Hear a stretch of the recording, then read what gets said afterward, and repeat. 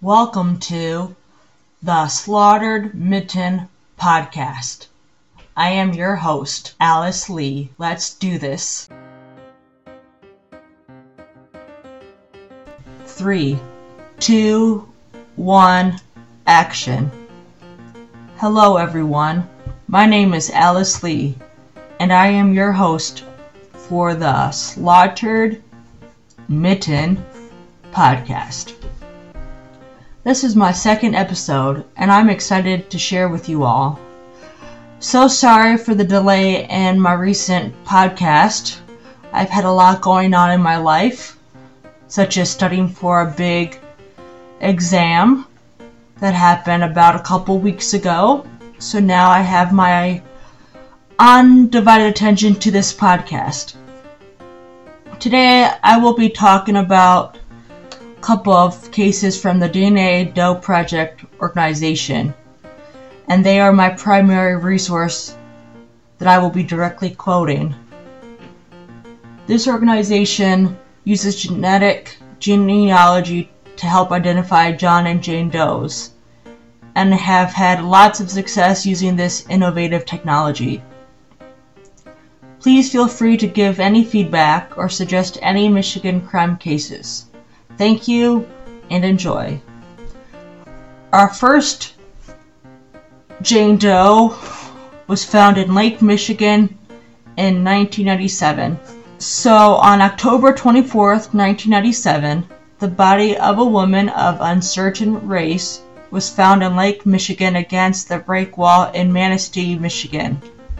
Anyway, the woman was about 5 feet 11 inches and weighed approximately 200 pounds. The post-mortem examination revealed that she had a scar and orthodontic bracket for her upper central incisors, aka the front teeth. Her ears were pierced, and she was wearing one clear stone earring. The woman is to believe between 20 and 60 years old, which is a big age gap, and died a number of weeks before being found. If this woman sounds familiar to you, please contact the Michigan State Police Intelligence Operation Office at 517-242-5731 and ask for Hannah Friedlander. I hope I pronounced your name correctly. This post was last updated on October 17th, 2021, and is still an active case. The Jackson County John Doe of 1978. Here is a description from the same website I have just mentioned. The Jackson County John Doe of 1978. On August 30th, 1978, the body of an individual was found in a garbage bag on the side of Clear Lake Road near Interstate 94 in the Waterloo State Recreation Area in Jackson County, Michigan. This person was discarded like garbage. The deceased was probably between 20 and 45 years old, and is listed on NamUs as a black female. However, the DNA work prior to listing indicated the victim was born a black male. The skeletal remains were found dressed in women's clothing, wearing a wavy auburn color length wig. The victim was approximately 5'2" to 5 feet and 9 inches tall, estimated to weigh about 130 pounds. Despite this estimation, no one has come forward. It is also noted that there was a sizable scar found on the right shoulder. Because the deceased was found with another victim who was later identified as being from the Detroit area, the website has a composite sketch of what the victim may have looked like during his or her lifetime. This case continues to be unsolved, and if you have any information please contact Hannah Friedlander at 517-242-5731. The next case I'm going to be talking about is called the Van Buren Township John Doe of 2010. Here's the description from the DNA Doe Project's website. On October 29th, 2010, a man walking his dog along a private lake in Michigan, in Covert Township, came across a body of an unidentified man who had washed ashore. At the time of the water temperature, it was approximately 51 degrees Fahrenheit, with high waves and strong winds. The investigators investigating this case believed the weather conditions and the location of the body could have come from either Michigan, Indiana, Wisconsin, Minnesota, or Illinois, but it has not been determined where this individual is originally from. Forensics have determined the body to be of an Asian, Hispanic, or Native American male between 25 to 40 years old, approximately 5 feet and 6 inches tall, with black hair, and weighing 173 pounds. He had extensive dental work and was wearing a blue-gray Nike brand swim trunks. So it's possible maybe he drowned, but please consider drowning the probable cause of death, and that he must have died months prior before being found. His identity remains unknown for over 10 years now. If you think you know who this person was, you are encouraged to come forward. Please contact the Michigan State Police at 269-657-5551. Another case we will be talking about is the Lenawee County John Doe of 1997. So, the description from the DNA Doe Project states that on November 19th, 1997, unrecognizable human remains were found in a cornfield in Section 22 of Blissfield Township, which is west of Corey Highway and north of Carroll Highway. The head and hands were both missing, and the body had sustained damage from insect and animal activity. Of course, this was wintertime, so a layer of snow was covering nearly all the body. Forensic investigators determined the remains were of a light-skinned Hispanic male between 20 and 40 years old, approximately 5 feet and 8 inches tall, and weighing 155 pounds, maybe 150. Investigators have followed up on a tip indicating the man had come from the McAllen, Texas area, but they are unable to confirm this information. I cannot find anyone matching the description missing from the area at that time.